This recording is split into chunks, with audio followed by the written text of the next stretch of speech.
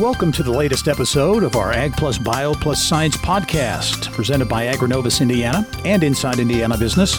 I'm Gary Dick, the host of Inside Indiana Business, also the host of this weekly podcast, where we have in-depth conversations with leaders, innovators, entrepreneurs in Indiana's ag bioscience sector. It's the sector where food, agriculture, science, and technology all converge. This week, excited to sit down with Evan Rochford, the CEO of NutriMaize. And Evan, welcome to the podcast. Yeah, thanks for having me. Give us a little bit. The NutriMaize is a fascinating story, and you've got orange corn, right? So that in and of itself is interesting. But give us a little bit of your background and your path to starting NutriMaize. Yeah, so I think that it's interesting because my co-founder is also my father. And so my path to NutriMaize kind of started long before I realized it did. And you know, when I was growing up, I was, exposed to my father's work. I started working in the cornfields, pollinating corn when I was, a teenager. Mm-hmm. And your dad was a professor at Purdue, right? Yeah, he's a professor at Purdue. Now he was at Illinois before that. And when I first started out in the cornfields, my father, he'd meet his colleagues out there and they would, be totally geeking out about the angle of the leaves and the structure of the tassel and all these things. And I was like, what? What are you guys talking about? And then, the more time that I spent around the plants and working with them, I really started to see the beauty in the genetic diversity of corn and how there's so much natural variation. And, a corn plant isn't just a corn plant. I first got out there, I was like, oh, it's just corn, right? But there's actually this huge amount of diversity that you can work with. NutriMaize, how to talk about the formation, the creation of NutriMaize, and this orange corn. I know folks can't see the corn that you have here at our podcast studio, but it is unique in that it is very orange. Yeah. Yeah, so like I said, my father is my co-founder. He is the one who sort of originated this variety. He started working on it in the mid-1990s, and so he's a geneticist and plant breeder, and so he's really spent his career figuring out what the genes that already exist in corn, what they influence in terms of expression in the plant. And so in the mid-1990s, he got really interested in carotenoids, which are natural antioxidant pigments. They're the same things that make carrots orange. And he really wanted to kind of find out, yellow corn has a little bit of carotenoids. Could we breed varieties that have more, right? Could we make corn more nutritious? And could we do it just through breeding and selection, right? Not by introducing, genes from other plants and using transgenic technologies. And a lot of people didn't think that, it was really going to be possible to get to the levels they wanted to achieve. But, he found the diversity, and he's been working on it for more than 20 years. And so he started it in the mid-90s, and in the early 2000s, a program called Harvest Plus started. And Harvest Plus is a international biofortification effort. And so what that means is the goal is to naturally breed varieties of staple crops that are more nutritious. And so in the instance of corn, in a lot of places in sub-Saharan Africa, white corn is the primary staple crop, right? So people might even get the majority of their calories in a day from corn. So the idea is that it's really difficult to change people's, eating behaviors and cultural preferences and even production practices. And so the idea with biofortification is rather than going in and saying, hey, you need to grow a different crop, it's saying, look, you can keep eating corn, just, use this variety that's more nutritious. And so it plugs right into the infrastructure, right into, the cultural practices. And it's a really effective way to deliver more nutrition on a population-wide scale. Talk about the acceptance, the traction that NutriMaize is getting. You mentioned being able to help feed the world and nutrition issues and those types of things. But overall, what's been the market reaction? Yeah, and so I'll clarify. So we are partnering with the organization Harvest Plus to help promote things globally. But as a company, we're really focusing here in the United States and in North America, and here the reaction has really been overwhelmingly positive.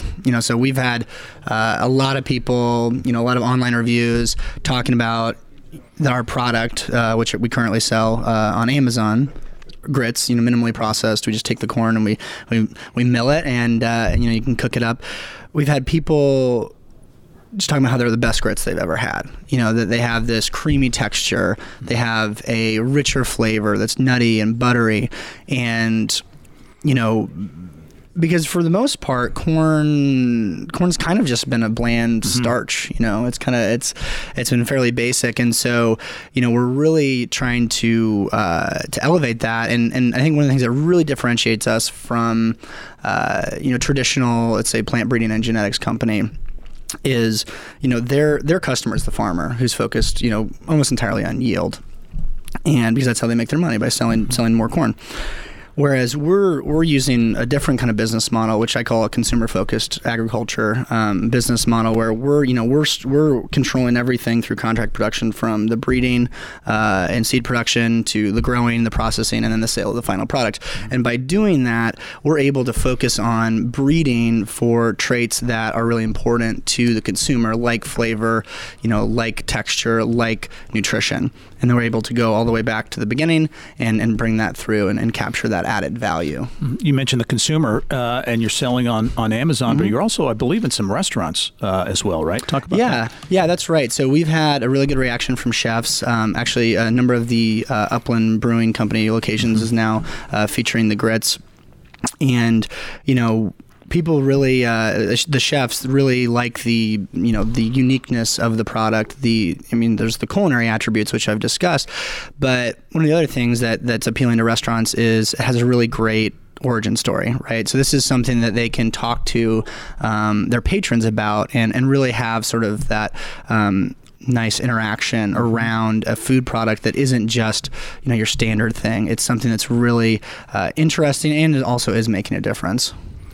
You were part of Agrinovus's Ag Plus Bio Plus Science Startup Showcase. You walked away with the People's Choice Award, which is very exciting.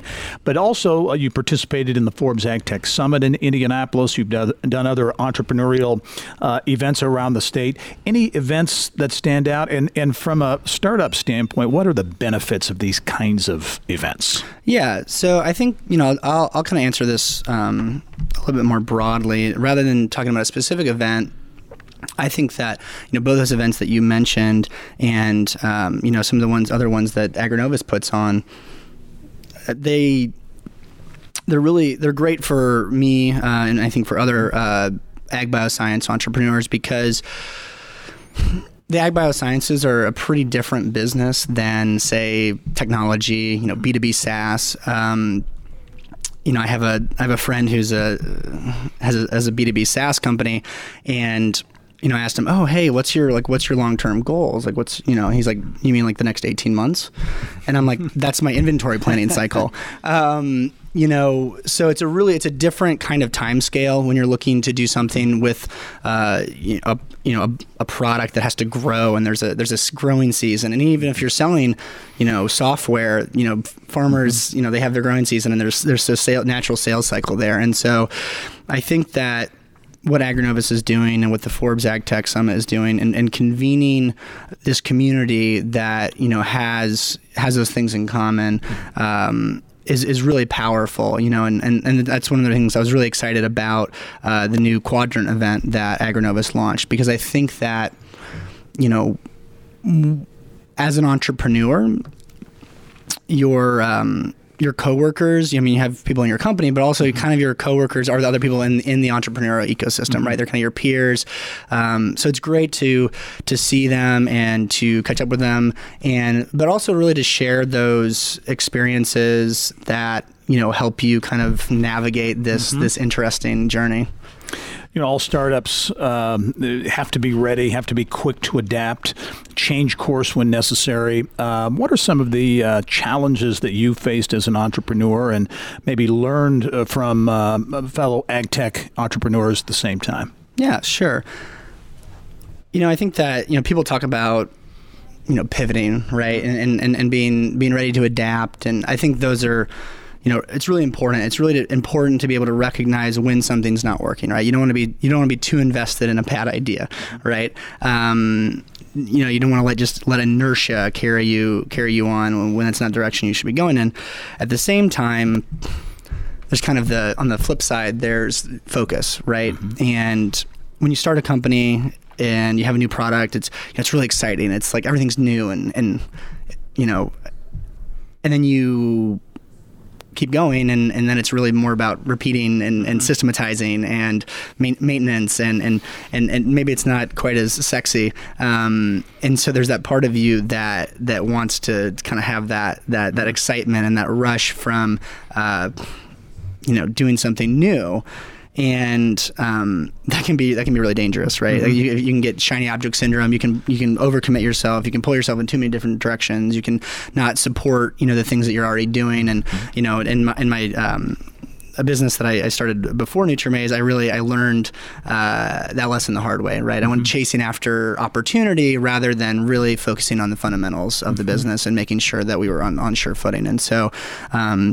That's definitely something I've talked about with other entrepreneurs. And like I mentioned, having that community and sharing those experiences and, being able to bounce ideas and, how you're kind of feeling and thinking about things off someone, or with someone that has sort of that shared experience of having to kind of navigate, these choppy waters. Yep. Final question for you. What can we expect? What's next for NutriMaze? Yeah, so I just mentioned focus. I think that for us it's interesting because we're working with corn, and there's like 1,000 different things you can do with corn, and so focus definitely has been something that we've had to actively make sure is a priority, and because long term. We have a lot of different opportunities that we could pursue. There's opportunities in the animal feed markets, right, to promote animal health. There's opportunities in, working with large CPG companies and maybe supplying an ingredient to make a cereal or something like that. But sort of, I think that in the near term, what we're really focusing on is doing the research and development that we need so that we're ready to scale, that we're ready to take on some of these broader opportunities. And we actually recently received a Phase 2 National Science Foundation STTR award, which is about $750,000. So that will really fund our R&D program for the next 2 years and get us ready to sort of take that next step, that leap into these broader markets.